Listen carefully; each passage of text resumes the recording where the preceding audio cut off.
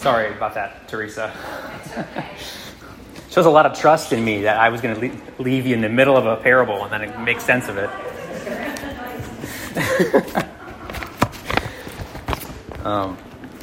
Great.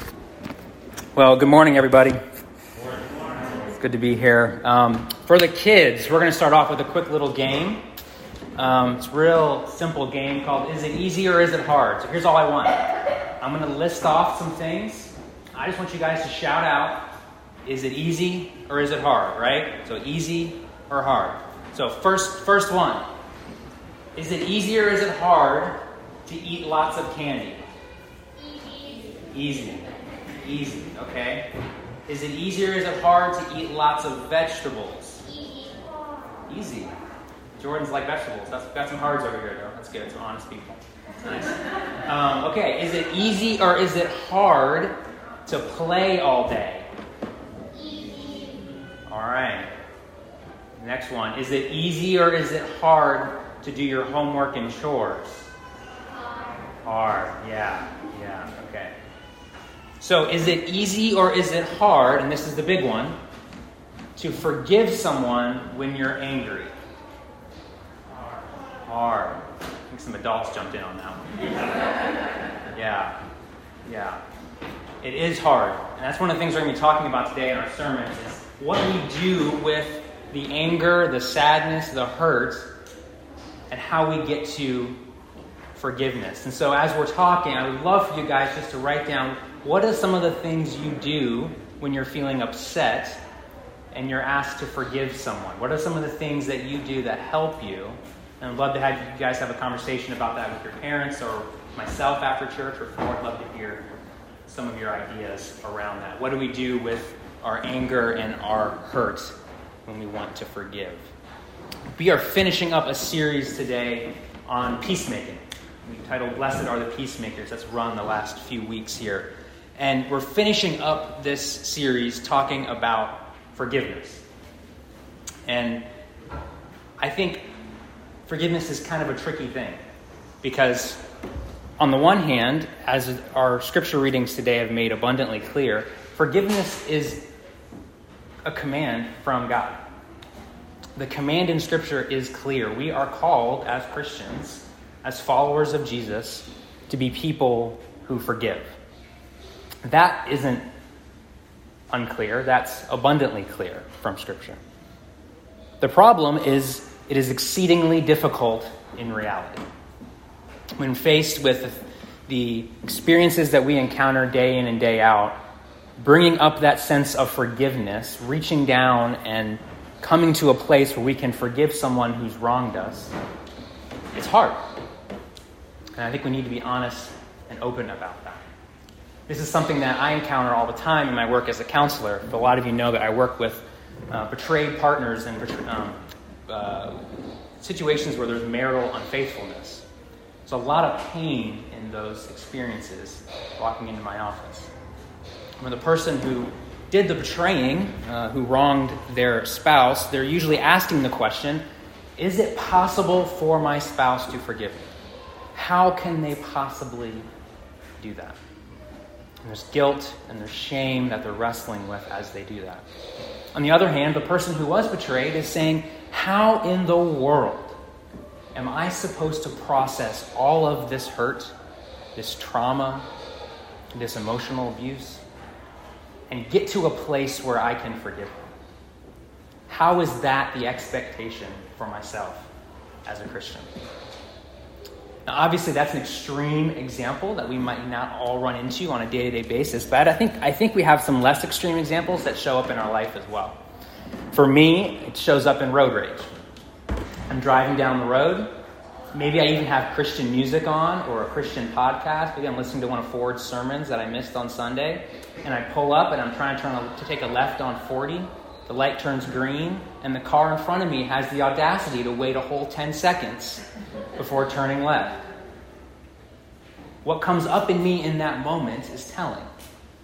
I have anger. I have frustration.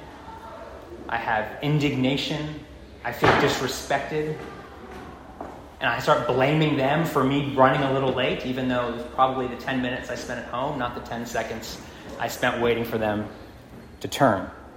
And so it's so great that Ford brought up our bodies, because I think this is what we are up against when we're talking about forgiveness.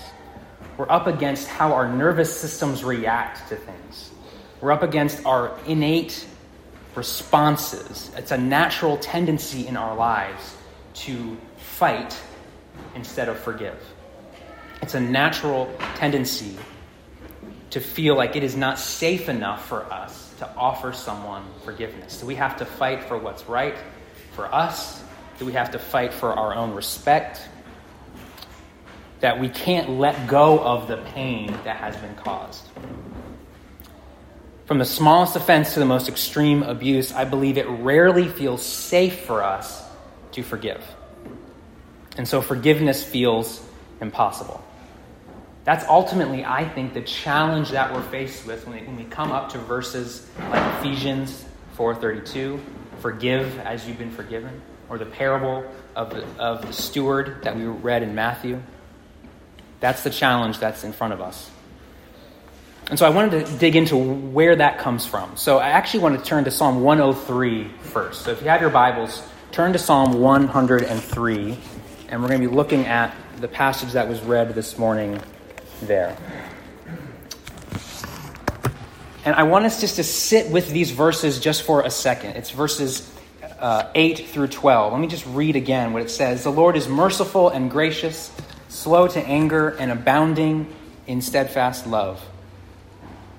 He will not always chide, nor will he keep his anger forever. He does not deal with us according to our sins, nor repay us according to our iniquities. For as high as the heavens are above the earth, so great is his steadfast love toward those who fear him. As far as the east is from the west, so far does he remove our transgressions. This is a description of the creator of the universe. This is the God who made us. This is a description that shows up throughout the Old Testament from people who knew God deeply, who had firsthand insight into who he was. And what that means is that when we fell away in the beginning, Adam and Eve, as we stray from his ways like lost sheep, as our liturgy says, we're leaving behind the God who loves us, who forgives us. We're leaving behind the God who's merciful and gracious. We're leaving behind the source of all forgiveness. Separate from that God, all we have is our insecurities. All we have is our lack of an ability to process the pain and the suffering in our life. It's what I call the myth of the scarcity of grace. Without that God in our lives, we live in a world that doesn't have forgiveness. We live in a world that doesn't have grace. And so we act out of this scarcity. I can't offer someone else forgiveness if I don't think there is any forgiveness for myself. I'm going to hold on to that. And so it leaves us with a wrong intuition that there is no grace for us. There is no grace for other people. And I think one of the ways that as Christians we fall into this myth of the scarcity of grace is what I call the shallow way of forgiveness. And this is when we see the command to forgive. We see that as a possibility and as a necessity in Scripture. And we go, okay, how do I do that? Well, I must forgive. I see that command. So that means I cannot feel hurt. I cannot feel angry. I cannot feel upset. And so the solution to get us to forgiveness is suppression, denial, and resentment. The problem with this is it goes straight up against what Scripture calls us to in 1 John 1, verse 8. It says, if you say you have no sin in you, you are a liar and a deceiver. But it's easier for us, I think, to pretend that we have forgiven than to truly face the hurt and the pain that is inside of us. The shallow way of forgiveness that doesn't deal with the stuff underneath affirms the shoulds of following Jesus. It affirms the shoulds that Scripture calls us to without embracing the power.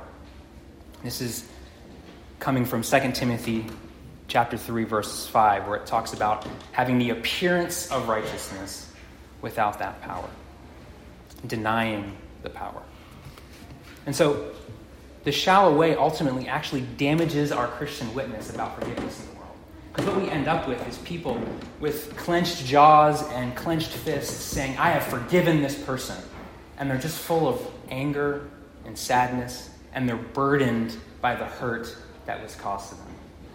And that is not the burden of the easy yoke of Jesus. We're called to something deeper. We're called to something better. We're called to actually go towards our pain and towards our suffering and actually experience that power of Jesus. And ultimately, the shallow way is not what Jesus calls us to if you look at Matthew 18. I'm really glad that whole passage was read, because it's that last little bit that I think catches us all if we're not careful. That last section of that passage in Matthew 18 says, unless you forgive from the heart.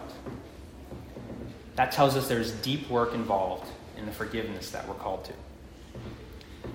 So forgiveness only works if we recognize we don't live in a world where there is a scarcity of grace, but in a world where there is an abundance of grace.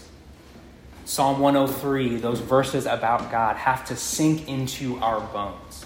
We have to truly believe and trust and know that that is true of God and that is true of the ruler of the universe. And so, to illustrate this, I want us to turn now to Ephesians chapter 4. I want to point out a couple of things here, starting in verse 25. This is what I would call the deep way of forgiveness, where we actually process what's happening inside and bring that to God. So right away, Ephesians chapter 4, I'm going to start at the end, verse 32. Be kind to one another, tender-hearted, forgiving one another as God in Christ forgave you. So right away there, we see the foundation of forgiveness. And that foundation is what God has done for us.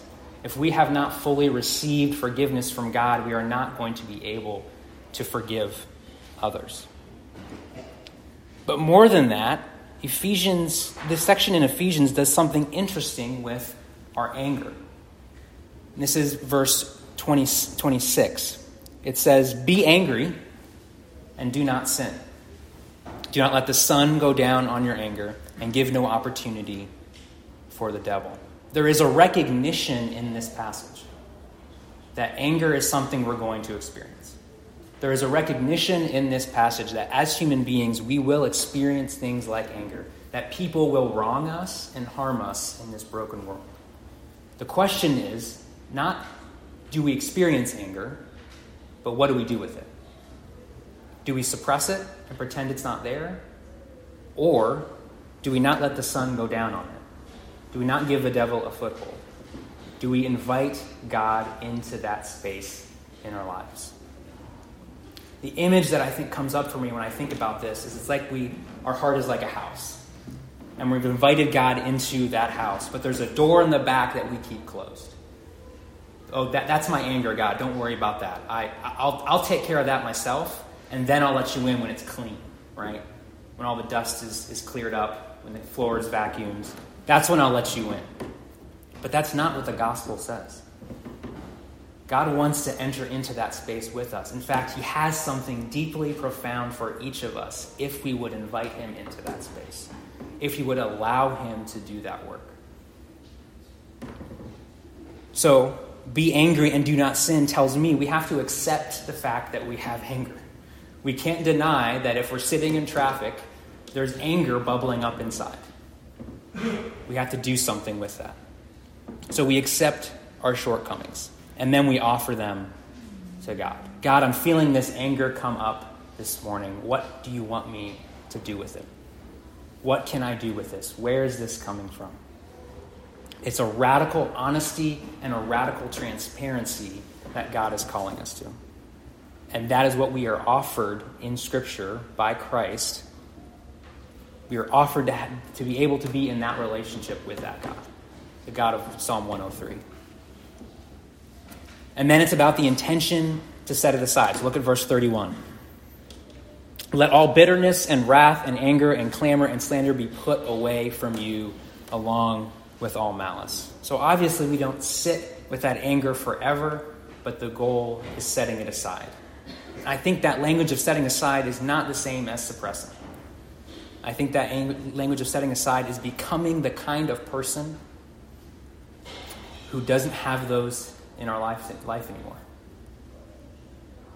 And so ultimately, this is what living in the abundance of grace looks like.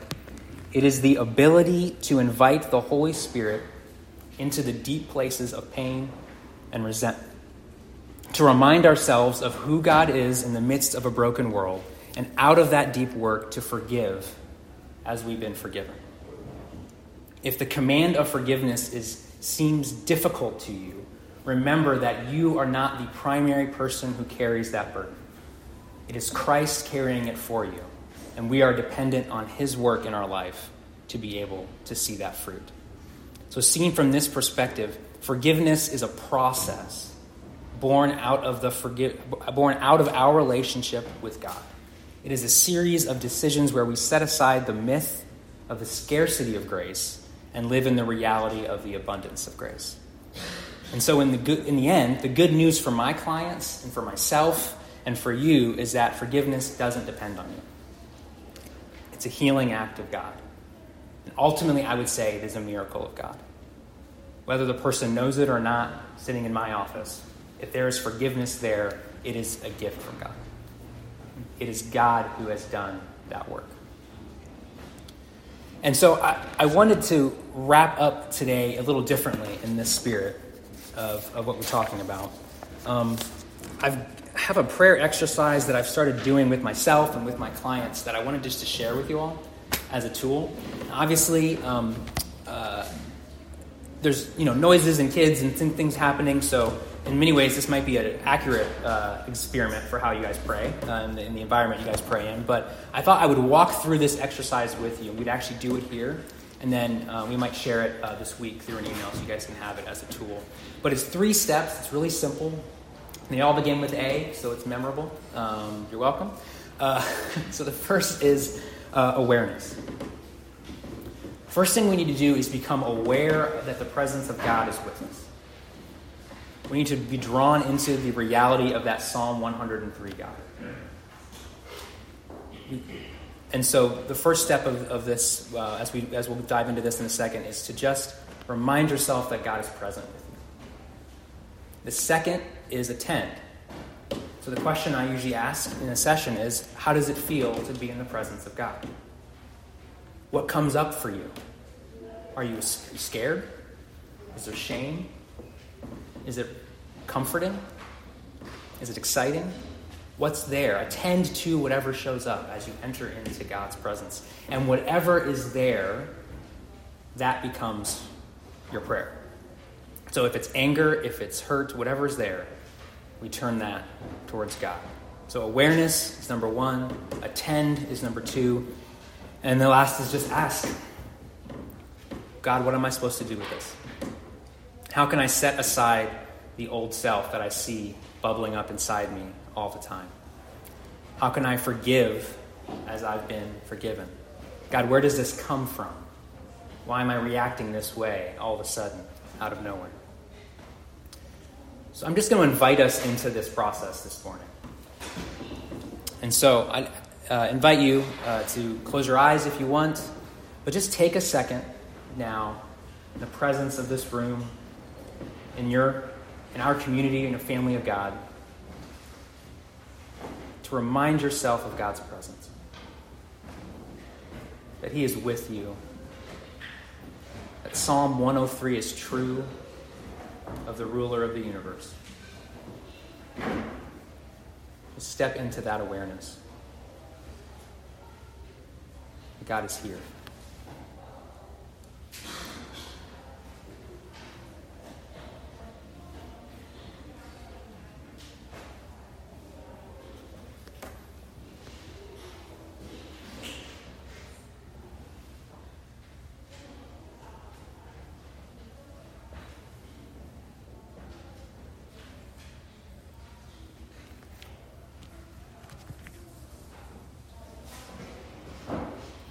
Next is attend. What shows up for you when you step into God's presence?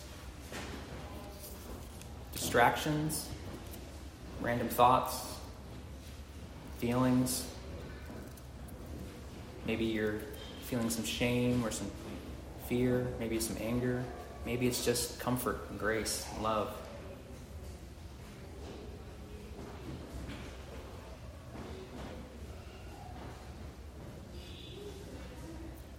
Whatever it is, offer that to God as a prayer.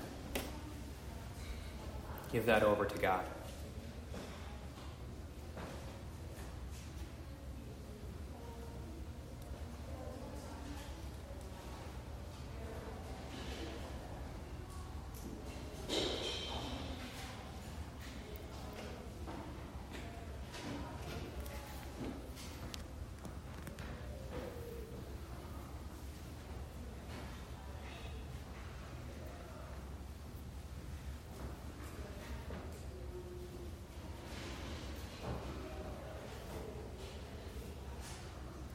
Finally, ask.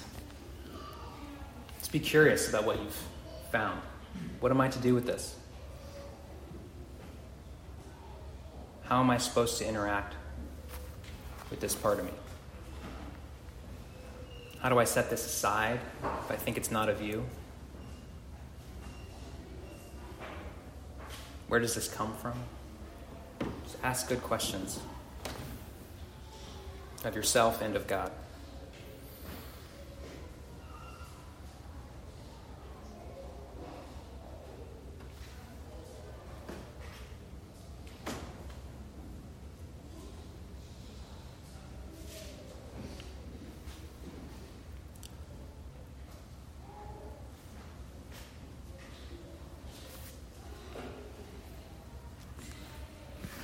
This prayer exercise is intentionally a little open-ended because I don't know what God's doing in your heart.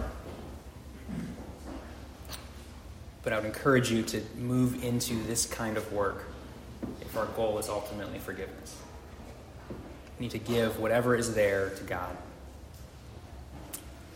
Let me close us with some prayer. Father, we thank you for your Holy Spirit. We thank you for the deep work that you have called us to do in our own lives. And we thank you for the command to forgive. We ask that you would help us. Be with us as your people as we leave here. Help us to be aware of what is happening inside of us. Help us to remember that you are present with us. And help us to move towards those places in our lives of pain and suffering so that they can be renewed and healed by you.